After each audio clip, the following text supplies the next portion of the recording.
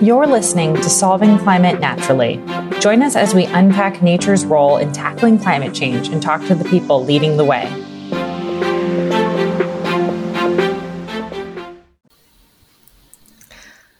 Welcome to Solving Climate Naturally, where we speak with experts and leaders at the cutting edge of natural climate solutions and help demystify this growing field. We're your hosts. I'm Julia. I'm Ida. And I'm Kate. Today, we're thrilled to welcome Megan Reilly Cayten to the pod. Megan has developed, financed, and managed projects to deliver positive impacts for people and the planet on 4 continents, and is currently Senior Investment Manager with Climate Asset Management, a new institutional natural capital platform. She has a background in power and infrastructure development, finance and asset management, and has advised funds, companies, and projects on climate and carbon offset strategy and impact. She has also founded, grew, and sold an impact-focused business with operations in Mexico and India.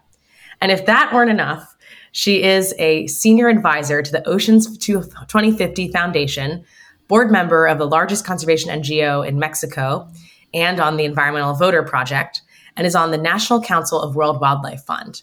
Her passion is climate restoration with the goal of leaving our children a habitable planet. We're thrilled to have you today. Welcome to the pod, Megan. Thank you so much for having me. So happy to be here. So Megan, you've done truly just an enviable number of things in this space. We would love to hear a little bit about sort of where your interest in natural climate solutions comes from and how you got to where you are today. My interest in natural capital solutions comes from a very strongly held belief that I think came out in my bio, that the goal of restoring balance to the climate is to leave our children and future generations a planet that they can live on, obviously, hopefully thrive on. Reducing atmospheric ppm concentrations and concentrations in the oceans, because the oceans are constantly in flux with the atmosphere, is essential to that. Technology like direct air capture is hugely important.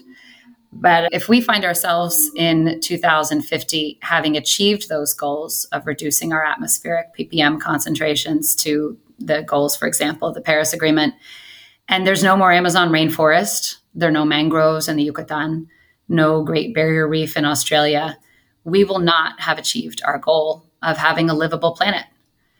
I worked with a mangrove scientist once who told me he advised Bill and Melinda Gates on setting up their foundation. And after many conversations, the conclusion was that nature is too complicated, too effing complicated.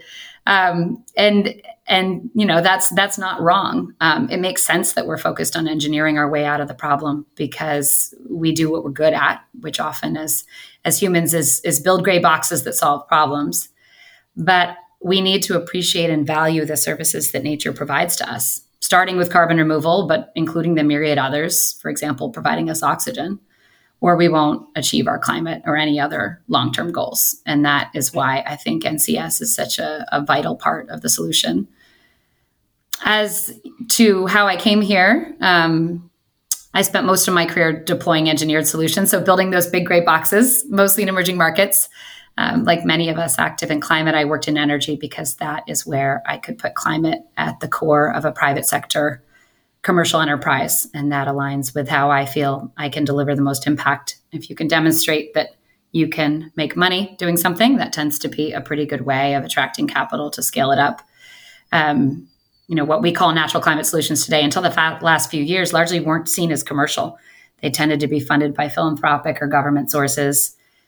I think that has something to do with the fact that we treat most ecosystem services provided by nature as if they were free. And I'm thrilled today to be part of the first institutional natural capital asset management platform, as you mentioned in the intro, and to be out in the market talking about what natural capital is, because even though the term was coined in the 70s in the financial world, it's still a very new concept. There are legitimate concerns about whether scale is the solution or the problem. So maybe we'll get into that today. And honestly, whether it's even appropriate to put a price tag on nature. As Sir Dasgupta, who wrote a seminal piece for the Bank of England on the value of nature to the economy, says it's definitely vulgar. But for better or for worse as a species, we seem to equate value with price. And I think creating markets for ecosystem services is part of the solution. That was an awesome intro, Megan, and I can't wait to dig into all of those different facets that you brought up. And as you mentioned, you have had quite a varied career to date, from infrastructure, private equity, to founder and CEO of an impact-focused business, to chief commercial officer at an oceans-focused organization. Curious to understand what have been the biggest lessons learned from this varied career, and how are you applying that to the nature-based solutions work you're doing today? It's a great question. And I suppose I'm enough decades into my career. Hopefully I can take some takeaways to share. I think a big piece of it is that I'm an optimist without illusions. I had a conversation a few months ago with a leading investor in regenerative agriculture and forestry who is Indigenous Maori. And he's done some really transformational work in Aotearoa or New Zealand, as well as Hawaii. And he told me he always leaves our conversations feeling hopeful. And to me, that was the highest compliment. That's the energy I try to bring to the world. I think you also need not to have illusions and to understand how to get things done. So in my world, we call that execution. I keep quoting people who use words I can't repeat on a polite podcast, but Gina McCarthy, the domestic climate czar and former EPA administrator in the US, refers to herself as someone who gets things done. I'll let you imagine the word that she uses instead of things. And honestly, I think that's the reason for any success I've had in my career. I just don't give up.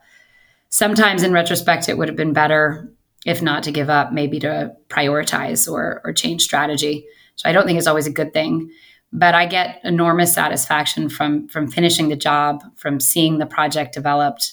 And I find that can bring a lot of value, particularly when you're working with, for example, a visionary like Alexander Cousteau, who may not have time or space for the weeds, to be the person who really gets into the weeds and navigates the challenges and gets things done.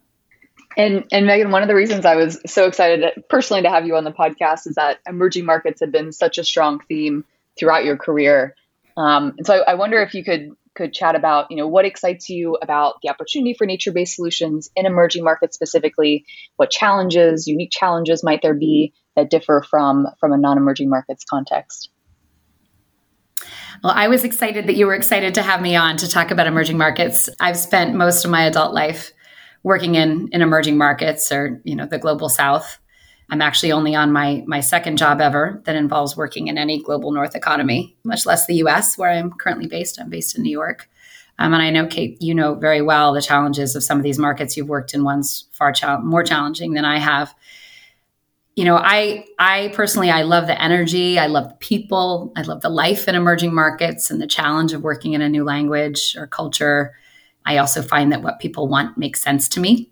General people want a better life for their kids and they want agency over their lives. And both of those things apply very directly to nature-based solutions. People understand their dependence on nature and are exposed to the changes in the climate, which have real direct personal impacts on their ability to make a living and eat and maybe stay alive. And want to make decisions about the land that they call home and not have other people make it for them. So I think the Global South offers huge opportunities for nature-based solutions because that's where the nature is. So if you look at the countries with the most biodiversity, you see Brazil, Colombia, Mexico, Indonesia, South Africa on top of the list. Australia, New Zealand, and the US certainly make it as well. We also know that Indigenous people are the stewards of 80% of the world's remaining healthy ecosystems and global biodiversity priority areas. And that did not happen by accident. There is a different approach towards stewarding biodiversity in Indigenous communities than there is from in other areas. And I think a central challenge of managing the capital flows from the global north into the global south for nature-based solutions is for local communities to be at the center of everything.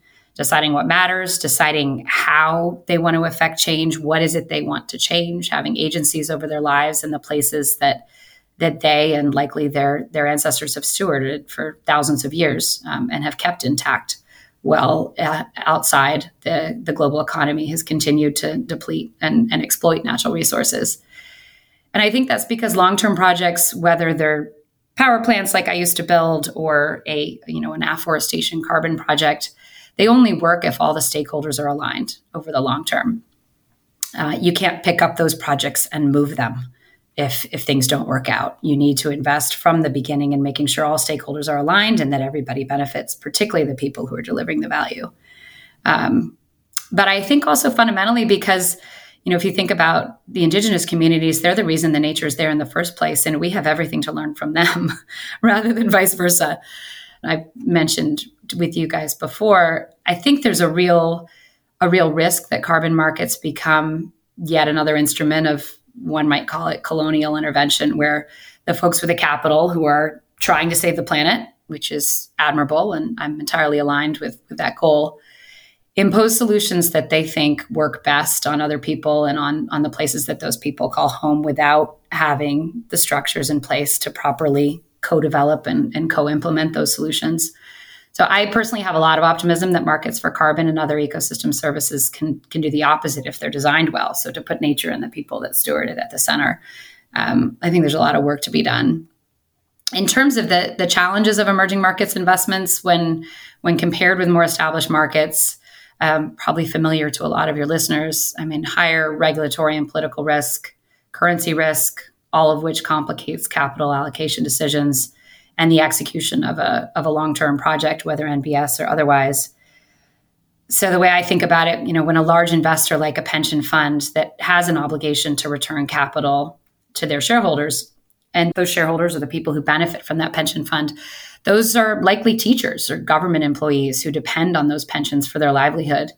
And the risk tolerance of that pension fund is therefore going to be pretty low. When they consider opportunities to invest for the long term, it can be really hard to predict and quantify and accept the risk of political instability, of conflict, of lack of land tenure. Do you even know what you're buying? Can you defend it in a court? The risk that the value of the currency might be cut in half. All of those create, I think, really significant risks that it's quite difficult for the market to price. Nature-based solutions add another layer in that nature is interconnected, so it can be really hard to draw a project boundary and limit your risk exposure to what happens within that boundary. Nature-based assets can be harder to insure than gray infrastructure. There's some really interesting work that has been done by a group called Earth Security around the benefit that mangroves added to reducing exposure to coastal risk for a particular power plant project in Pakistan. And there's a lot of really, really interesting work being done by reinsurers and folks in the insurance industry to try to think through how to provide incentives for these nature-based solutions to be deployed to protect those assets and ultimately to reduce premiums and reduce risk.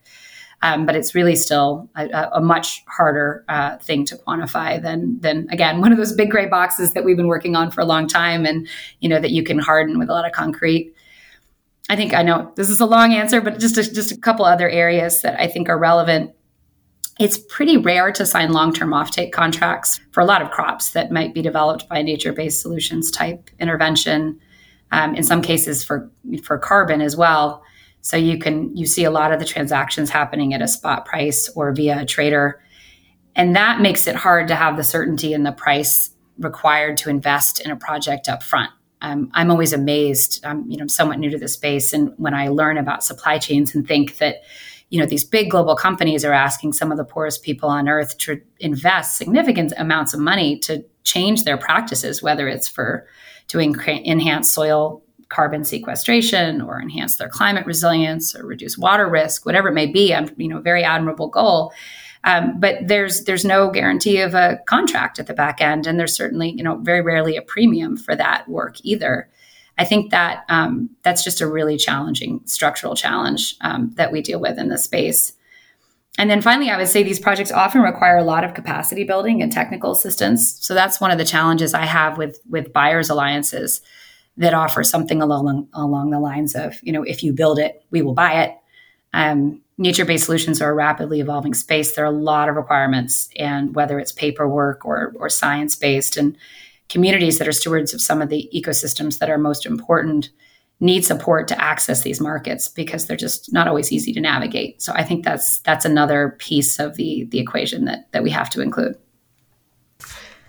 Megan, thanks for that overview of the different challenges. And so glad you mentioned the important role of Indigenous communities in particular and putting communities at the center of these solutions. That's a theme that has come up in other episodes with other guests and something we want to continue to talk about and reiterate on the podcast. I'm curious for your thoughts on what safeguards are needed to ensure equity and to ensure that these communities are placed at the center of these solutions. And then how do we balance urgency and doing things right, but take time, like capacity building you mentioned? Really good questions. I think one of the really, again, the sort of the challenging and often also really inspiring aspects of nature-based solutions and natural capital broadly is that each investment in each piece of land or each piece of nature is different. You call them contextual or unique. So I think you do need to develop solutions that fit the local context and look at a particular landscape and do a pretty deep diligence into who are the stakeholders, how do they use the land today, how do they value the land today, what does the land mean? So when I say value, it could be financial value because I grow a crop there and I sell it and therefore I'm able to, feed my kids.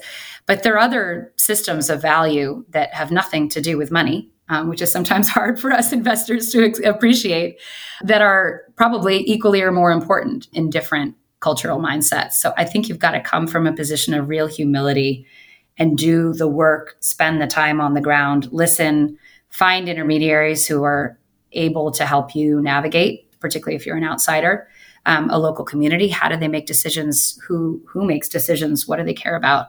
And also from a place of respect. It may be that this amazing project that you design that you think is such a great solution falls flat locally, and you need to be able to accept that and not try to navigate around it.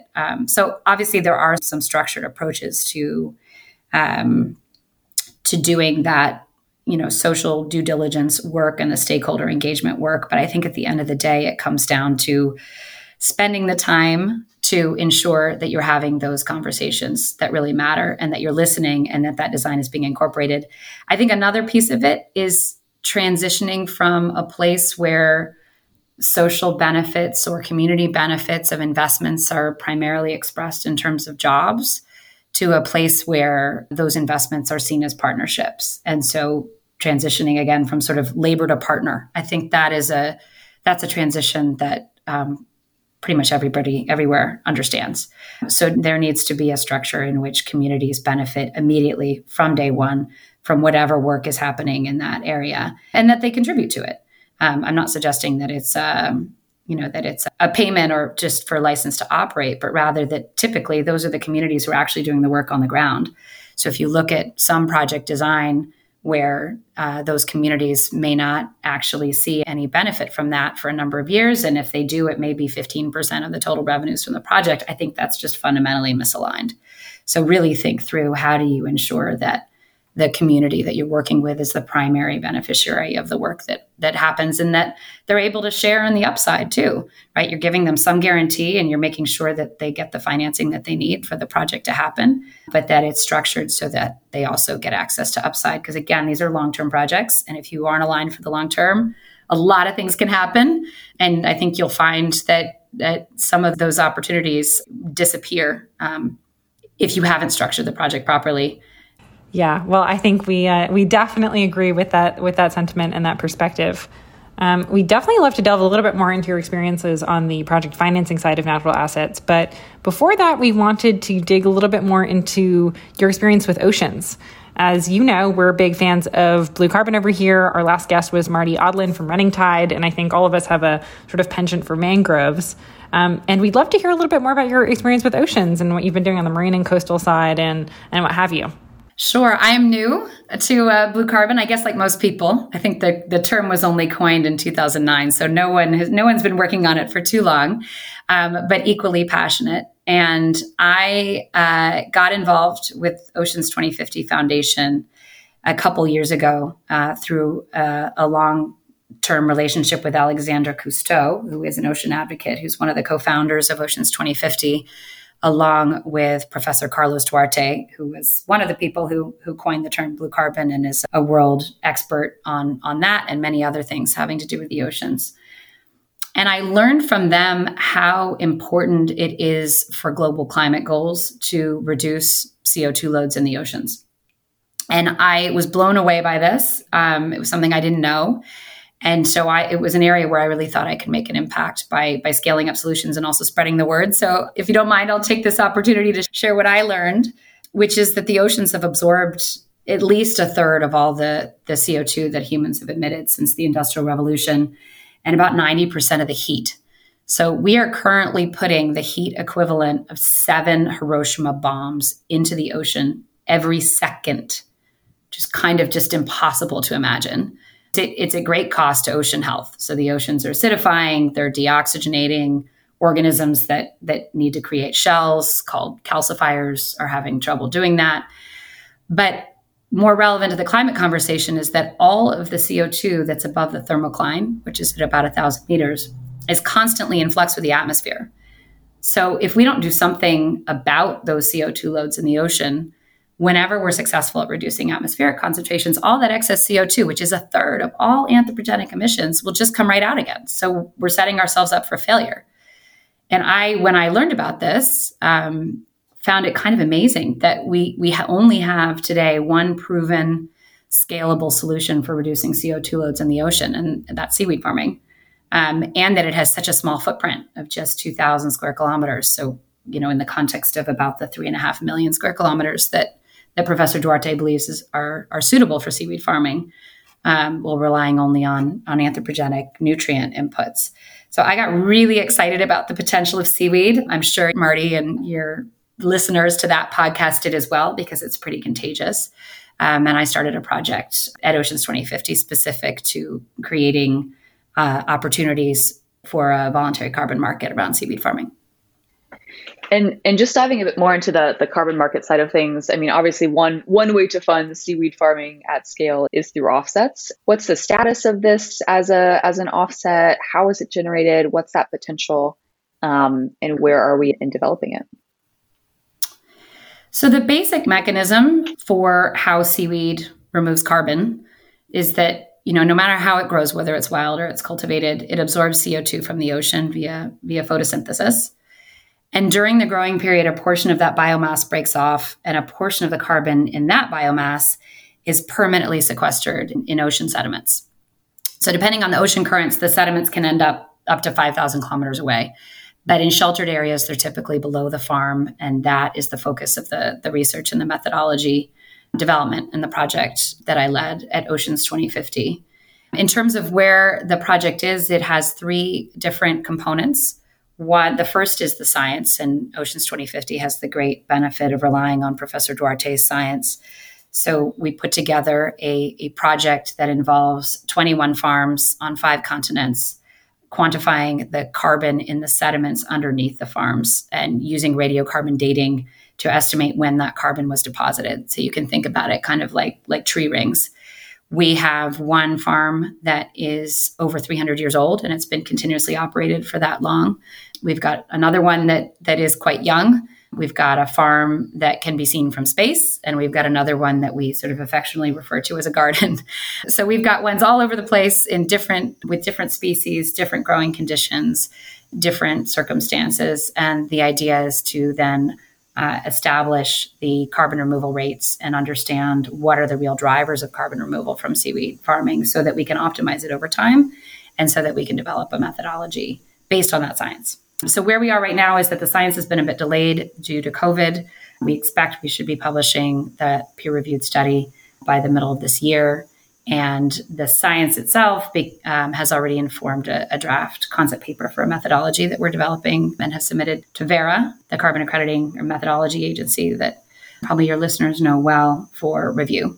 And obviously the next step will be, once the science is published, to develop a full-fledged methodology and then to go out and develop the first project to use that methodology, again, bringing to bear our views on governance and benefit sharing and what makes a high integrity credit.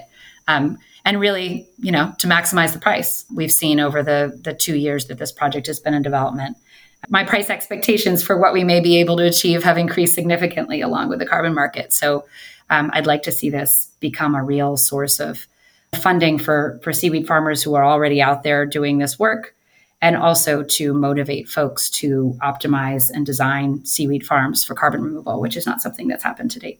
That's some really impressive cutting edge work that you're very cool, Megan, and driving forward on the seaweed front. And to switch to other cutting edge work, we thought we'd dig into CAM, so climate asset management, and understand what you're doing there and also what makes CAM different or makes it stand out relative to other funds that have been popping up that are pursuing natural climate solutions or natural capital investments.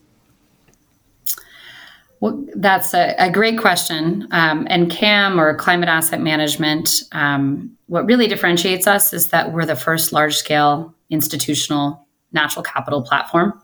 So along with that scale and our shareholders and sponsors, who are HSBC Asset Management and Pollination, which is a specialist climate investment and advisory firm, we have a mandate to contribute to natural capital becoming an asset class for institutional investors. So for those pension funds or those insurance companies who can write, for example, or need to write a $50 million check, to see natural capital as an asset class in the real assets bucket, alongside infrastructure, for example, as a place where they can meet their financial returns objectives and therefore honor their commitments to the folks who hold their pensions with them, and also achieve the impact that is important for them over the long term and the climate resilience.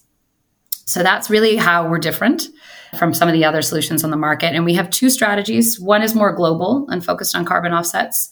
The other is more, as I just described, the natural capital strategy focused on providing financial returns and impact for institutional investors in a limited set of markets without the emerging market risk that I described previously. That's because this is a new asset class and this is part of a journey. Certainly, hopefully won't be the case forever. Impact for climate asset management is improved ecosystem condition and services, as well as community value creation. I am responsible for that and can talk about it ad nauseum, but will not. But it's really core to our thesis and what it is that we're trying to achieve. And we think in general, it's very aligned with our financial returns objectives because our time horizon is so long. So each of these strategies have at least a 15-year life with the option to go up to 25. And because our thesis is around land use and land management change, that takes a lot of time. Needs to be done together with those local stakeholders, as we discussed before. It takes time for nature to regenerate. Nature doesn't necessarily follow a quarterly reporting schedule. I always find sometimes when I speak to folks in Silicon Valley, there's not this sort of exponential scale-up trajectory. Trees grow how fast trees grow, and you can optimize it in a certain way, but there's only so much you can do. So I think it's really important that our approach is focused on doing the hard work over the long term. We're not expecting, any silver bullet type solutions. And the other piece of it that I think is pretty unique from what I've seen is because, particularly on the natural capital side, carbon, of course, is an improving climate resilience and providing climate adaptation solutions as well as mitigation solutions is core to our thesis. But it's not the only thing we're trying to do. We're trying to optimize land for multiple ecosystem services. And that means that we don't have to squeeze everything through the carbon lens the way you do if your only source of revenue is a carbon offset. And we don't need to treat everything other than carbon as a co-benefit the way sometimes happens in carbon projects, because we're looking for opportunities to generate financial return through sale of crops or sale of timber, as well as sale of ecosystem services. We can optimize across all those buckets.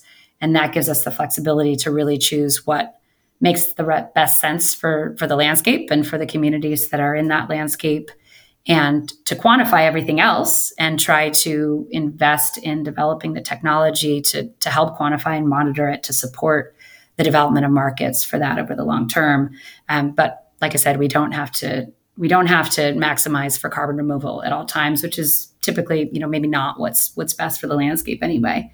And that, I think, means that we offer a really holistic solution compared to some of the other opportunities on the market. Yeah, that is such an important point and an important nuance, that although optimizing for carbon is incredibly important, it is not the end all be all. And there are just so many other dimensions that we have to consider as well. One turn of phrase that you used earlier is that nature is the new climate. Could you say a little bit more about what you mean by that? I was thinking about this weekend.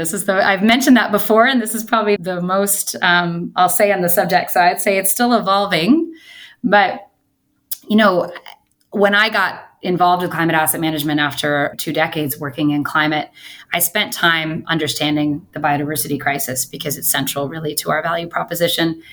And honestly, after a few weeks, I decided I would rather go back to climate because it's more hopeful, which is maybe a depressing thing to say. But, the biodiversity crisis is, many scientists think, worse than the climate crisis in terms of its potential consequences for humanity. I don't think I quite grasped that before I spent the time delving into the research.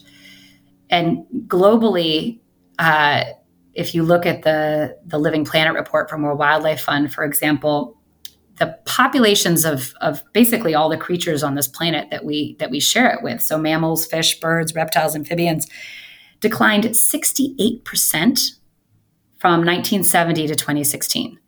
It's a little older than I am, but not so much. It basically means that in my lifetime, we've lost 68% of the other living things that we share the planet with. I find that extraordinary. I think the number for the ocean is at least 50% in my lifetime.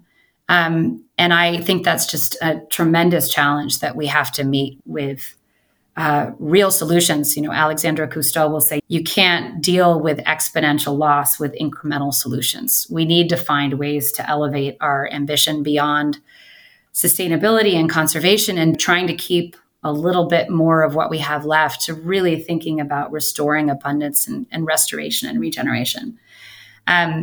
So that's part of what I mean by nature is the new climate, but I also mean it in an institutional context.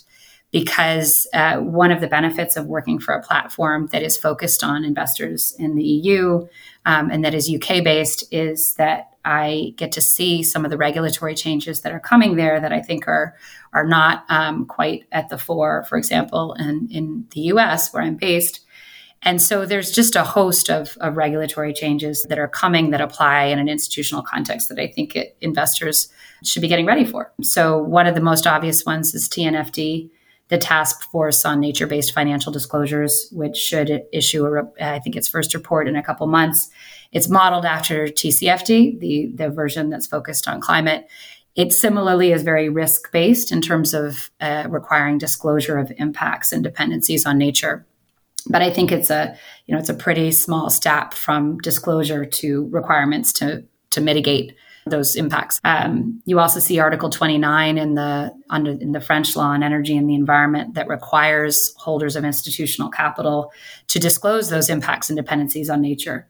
And so we actually see a lot of interest from folks who are looking at some of those changes along with a variety of others like the EU taxonomy and the Sustainable Finance Disclosure Regulation, at the risk of throwing a bunch of alphabet soup at you, that are really requiring investors to think through what those risks are, how they mitigate them. And so I think it's becoming mission critical for the business, but it's also something that's going to be regulated. And I think at a broader level, I was really taken by the report that I mentioned earlier that Surdas Gupta did on the dependencies of the economy on nature. It was really meant to underpin a lot of this work to try to figure out how to quantify and create structures for markets dealing with some of these challenges. And the conclusion of that report was that 50% of global economic activity has high dependency or moderate dependency on nature. And I remember thinking at the time, what about oxygen? Like, why is it not 100%, right? We're part of these natural systems. And I think investors and others are starting to realize that it's a finite set of resources. We're really at a tipping point, and it's existential for our own survival that we deal with the challenges posed by biodiversity loss at the same time that we deal with the challenges of climate change. And, the good news about natural climate solutions, which is one of the reasons I'm so excited to be on this podcast, is that you can address both at once. Yeah, I remember having a similar reaction reading the Dasgupta report last year. Pretty wild. Digging into the how a little bit, one of the things I often hear as a challenge is making nature-based solutions investable. So I wonder if you could, put your investor hat on for a bit and just in concrete terms, what does that mean? What does a bankable project look like? And where are the gaps that you're typically seeing? I think question number one is, how do I get paid? Right. And I just had this conversation with someone about a pilot project that I was really interesting. There needs to be a clear revenue source, and that revenue source, in order to accept, if that revenue is going to be the something that allows really scalable capital to be invested, it's got to be in some kind of an established market. So that could be a relatively new market as long as it's regulated. And I'll give you an example. Biodiversity net gain was passed into law in the UK just in December. That's a regulated market, somewhat like mitigation banking in the US, although a little different, that says that if you cause a certain degree of biodiversity loss, you need to restore it 110% of it. And there's a incredibly detailed technical guide for how to do that. There's similar, though different, biodiversity offset regulated markets in some states in Australia, for example. So a regulated market can provide that degree of certainty to an investor. Probably won't provide that much price certainty if it's a brand new market, or volume. But certainly that regulatory obligation gives an investor confidence that there's going to be essentially demand for whatever supply you're producing, whatever biodiversity credits or whatever kind of credits you're producing. I think another real basic requirement of making a project investable is certainly that the risk return is appropriately adjusted so that you're taking a risk that you get compensated for, right? So if it's a riskier environment, you're expecting a higher return. Again, that can create expectations for nature-based solutions in the global south that may or may not be appropriate. But one example would be if you're looking at a nature-based solution that's based on land acquisition, for example, and you are working in a jurisdiction where there is not necessarily land tenure, or a system in which the ownership of that land is clear. It could be community ownership. It could be an ejido in Mexico. I'm not suggesting it needs to be individual ownership, but there needs to be kind of, just like we can't have double counting in carbon credits. It's, you can't have two people or two organizations with the same claim to the land, so that you go off and acquire it and then find out you didn't have the right to buy it in the first place, or maybe you go and invest and acquire the land and then there's no court protection when someone takes it back from you. So there needs to be some, I think, assurances that you can then have some kind of, whatever you're investing in is going to retain its value and you're going to retain the rights to it over a long period of time. Those are two challenges. And I think there are others that can be mitigated through financial structuring and other solutions. But I think that the core of all of it is the fact, going back to how we started this conversation, the fact that we take a lot of these ecosystem services, which, in and of itself defines nature as something that serves us, right? But it does, and we take them all for granted. We consider that they're free. And so it's just incredibly hard to build an investable project where the core value proposition is to generate something that no one wants to pay for. I think the fundamental challenge is we've got to create markets and an expectation that whether it's voluntary or regulated markets, that these are things people have to pay for, and they're finite resources that need to be valued. Amen, Megan. I'm totally on board with that. And I'm hopeful that we're headed in that direction more and more. You talk about improved ecosystem condition and, making sure you can measure and quantify the value. On what frequency do you do that? How do you measure it? What's relatively easy to measure today, and what are things that investors would like to measure but are having trouble doing so? It's a wonderful question, and I hope you ask all of your podcast guests that question so that I can learn from their answers. Impact measurement in this space is really hard. Nature is complicated. Everything's interdependent and interconnected, and it's hard to just draw a line around your farm or your forest and measure only what happens inside and call it a day to really understand your effect on a landscape.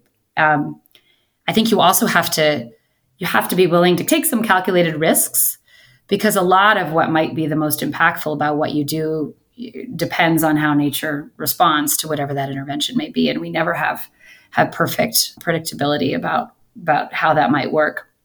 In terms of our impact management and measurement approach at CAM, we commit with each asset to set a baseline across the impact pillars, which for us are carbon, biodiversity, water, land use, and community, to develop what we call a sustainable development plan for how that, whatever the intervention we're making will be affected, whether it's land use change, land management change, both. If there's particular biodiversity opportunity, it might be more focused on that, whatever the opportunity itself presents, but definitely covering those 5 pillars. And then to report regularly on that. So to answer your question about frequency, it really depends on what the intervention is. If it's a biodiversity focus on, habitat restoration, for example, it may not make sense to report more often than every couple of years, depending on what it is that specifically we're seeking to deliver. We can, of course, report on whether we've implemented the plan, but we may not have outcomes for some time. Carbon is typically easier, certainly scope 1 and 2 emissions, you can do quarterly. The real thing that everybody wants to measure and doesn't know how to yet is biodiversity. So trying to come up with, the holy grail of a version of metric tons of CO2e for biodiversity, like we have for carbon. I think it's probably a lost cause. I think most folks have acknowledged that, but it makes it very difficult to try to measure and report consistently on biodiversity because it is so hyper-local. So if you look at a market, for example, like biodiversity net gain in England, I believe that there you need to restore the biodiversity impact within a specific ecoregion, which I think is maybe a 20-kilometer radius. So it's hyper-local, which it needs to be. But again, that means that it's very difficult to turn into a unit that's tradable. There are markets where governments, for example, will put a value on a particular kind of biodiversity. So, I'm making this up, but say one koala is worth 10,000 frogs or whatever it may be. That's not something any investor could ever do. That needs to be done by a government on behalf of the local communities. But again, trying to turn biodiversity into a crediting system, I think, while really important, is just really, really challenging. And what we've come up with on the biodiversity side is broadly a framework that allows us to assess the extent and the condition of that biodiversity, as well as its significance in the global context, that will allow us to report really more of a dashboard of biodiversity impacts over time. And it's a really interesting space to be in because so many of the frameworks and standards that we are likely to want to adhere to are in development. So the Science-Based Targets Initiative guidance, for example, for food and land use and agriculture just came out for public consultation the week before last. It's not final. TNFD is a work in progress, right? There's the EU taxonomy rules for agriculture have yet to be written. So there's just so much in flux that I think it's a really interesting time to be in the space. And we find that most investors who we talk to are really interested in building frameworks that can adjust and adapt to report meaningful information today, but also adjust to new standards, new technologies, new information that we may be able to gather over the scope of a longer term project. And in thinking about impact, I wonder if you could opine on whether you believe trade-offs exist in nature-based investments between the returns and impact, however you choose to define that. Maybe it's improved ecosystem conditions. I'm thinking especially where there, aren't markets yet to actually monetize all of the impacts that are created. How you navigate if there are trade-offs. You ask very good questions. We just had a team offsite last week where this was a hot topic. I think that so long as you are creative in your structuring and that you have a really long-term view, you can generally align financial returns and impact. Not perhaps perfectly, but I think in general, that is the thesis. That's certainly the thesis of climate asset management. And I'll give you one good example of how I think they're aligned, in climate resilience, for example. So there was a paper that was published recently where a group at the Yale School of the Environment demonstrated or did an analysis that showed that over a 16-year period, there was correlation between increased soil organic matter on farms in Iowa and reduced crop insurance claims, because that increased soil organic matter, which reflected directly the way that land was managed, allowed those farms to retain water better and endure times of water stress such that they didn't need to claim crop insurance. That's a really clear alignment between financial objectives and impact objectives. I think there are many more of those. Again, it depends how you define your boundary and how long you're in it for, because of course there's a short-term extractive philosophy that absolutely would benefit returns at the expense of impact. But I think if you're in it for the long term, you can generate both. And that maybe gets back to your earlier question about nature-based projects that are investable. There are some that I've seen that are not at climate asset management, where people are deploying agroforestry systems in tropical environments in situations where they're able to negotiate long-term contracts with premiums for environmental social goals, also premiums for doing that work on degraded land and restoring it to viability. I think that's a great example of a win-win for financial return from the project developer's perspective, having the confidence because of that long-term offtake to make the investments up front to really deliver a climate resilient system that delivers a very high quality, high provenance product alongside ecosystem services. And from the off-taker's perspective, having supply chain resilience and visibility into that supply chain and the ecosystem services that are being provided in that supply chain. I think that's a great example where both of those align. In that situation, likely if there's a higher cost of product, that's being passed on to the consumer. So that also is something one needs to consider, how far down the value chain you go, and is there willingness to pay for these improved social and environmental outcomes. But I think that's a good example of a creative solution that resulted in a very investable, very impactful project. So given all of your experiences, we'd be so curious to hear, what do you think is necessary to catalyze more capital towards natural climate solutions? What do you really think the barriers are? What are the unlocks for financing this space? I think two things that would really help are, and actually these are ways in which the United States could contribute in a way, are improved scientific understanding and data and ability to actually capture data about how land is managed, as well as applied science to practical land management solutions. There's surprisingly little guidance out there about how to manage land to meet global nature and climate goals. There's a number of things that we think we need to do, but the specific application on a specific field in a specific scenario is often just too granular to provide specific guidance for. So I think there's a lot that big data and scientific, even just synthesis, not even necessarily new research, can do to contribute that. And that gives investors the faith that they're investing in something that's going to result in an outcome that is desirable. And that also gives us all collectively data that has integrity that you can build a market around. I think another big piece of it is building these markets that have real integrity and have a track record. It's really hard to be first in any particular scenario. So if you look, for example, at biodiversity net gain in England, it just started. And so there's not a track record. People are still seeing the opportunities as pretty nascent. I know you've had folks on your podcast who are looking at much bigger projects around whether it's improved forest management or avoided deforestation of massive areas. Again, I think information can really, really help, and better data collecting so that we can get more granular and get down to the tree level and really understand what's happening. But I think we also need to develop markets that large scale investors are comfortable are going to stick around for the long term, so that when they're underwriting projects, they're comfortable that that's an investment that's going to pay off. And for example, not to suggest that this would ever happen, but someone who wants to invest in a voluntary carbon project might be concerned about how Article 6 might develop, and therefore if that voluntary carbon project will have value over 15 years, or how will SBTI flag indicate that soil carbon offsets should be treated? Should they only be used for insets?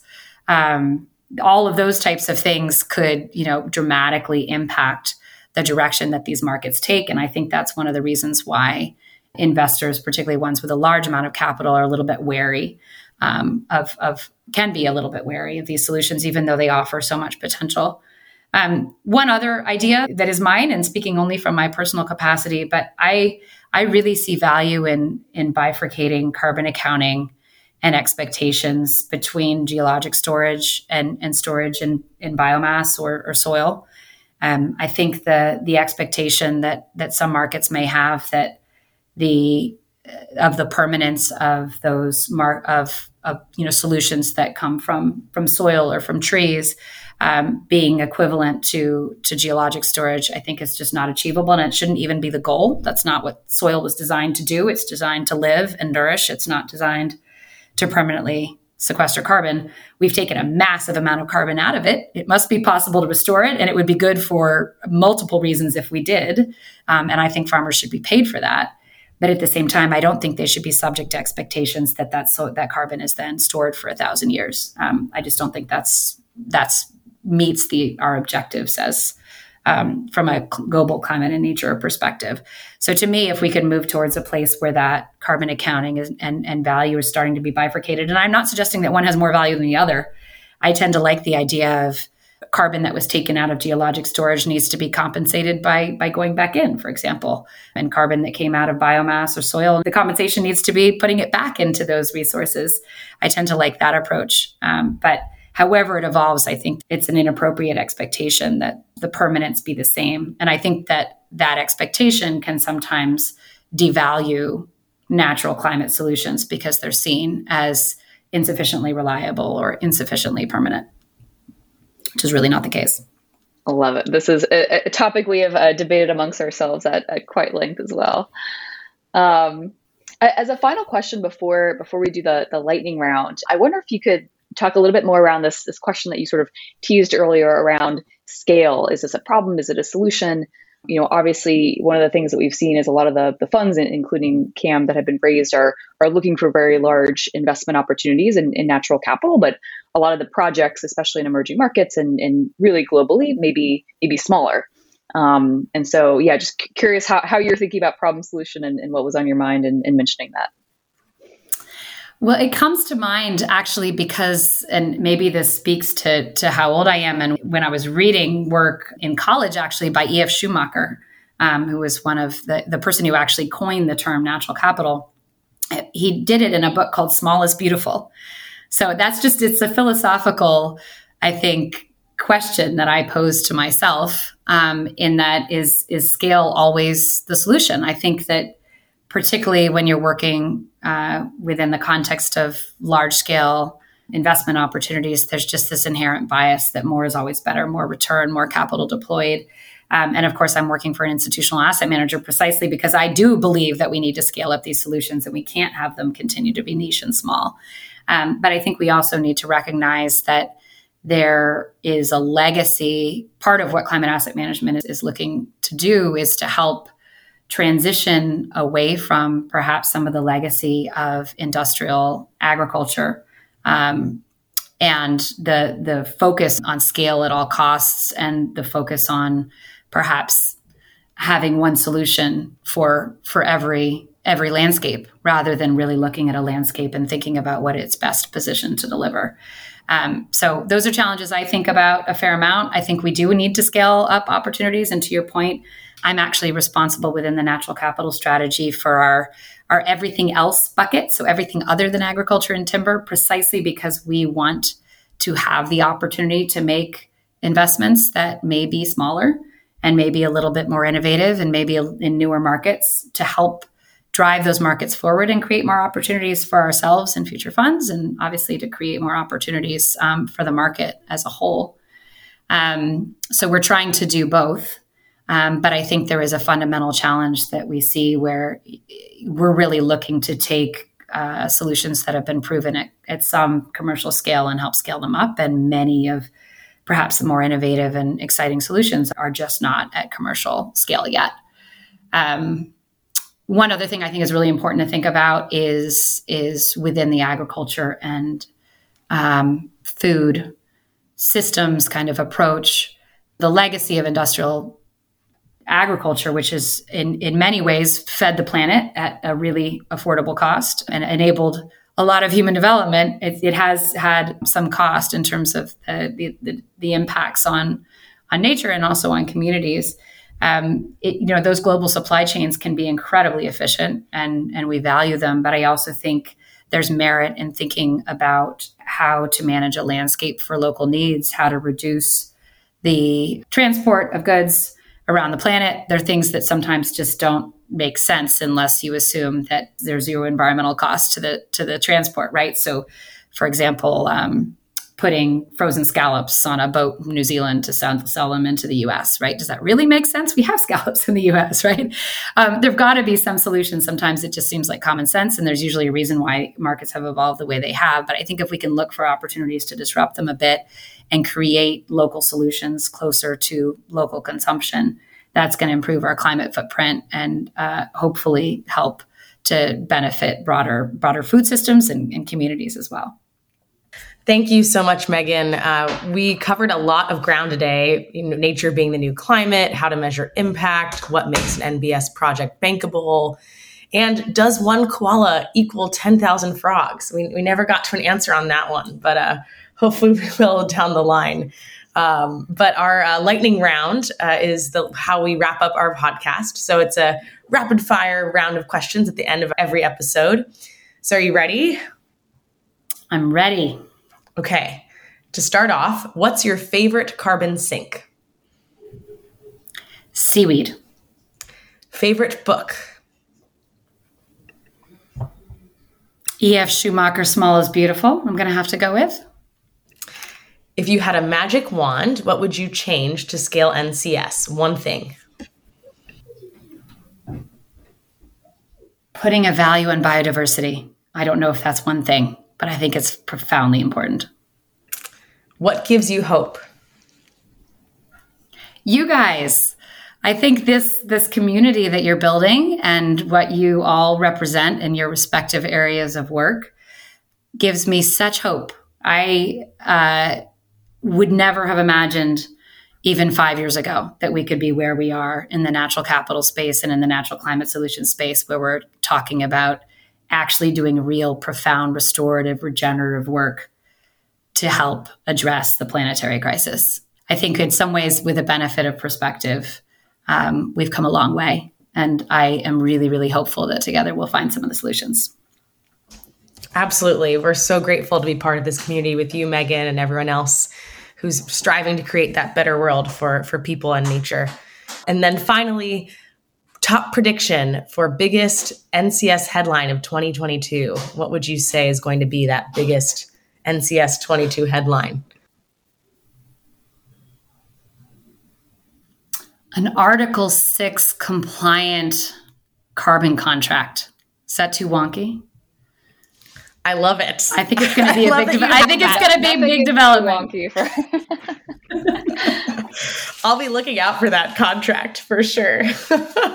And thank you so much, Megan, for joining us today. It was an absolute pleasure. We are such big fans of yours and look forward to seeing all that you accomplish and all the great change that you keep bringing into the world. So thank you. Thank you so much for having me. It's a real pleasure. Thank you for joining today's episode of Solving Climate Naturally. Check out our website, solvingclimatenaturally.com, to see this episode's show notes, explore resources, and learn about upcoming episodes. Let us know what you think by connecting with us via email or Twitter. We'd love to hear from you. See you next time.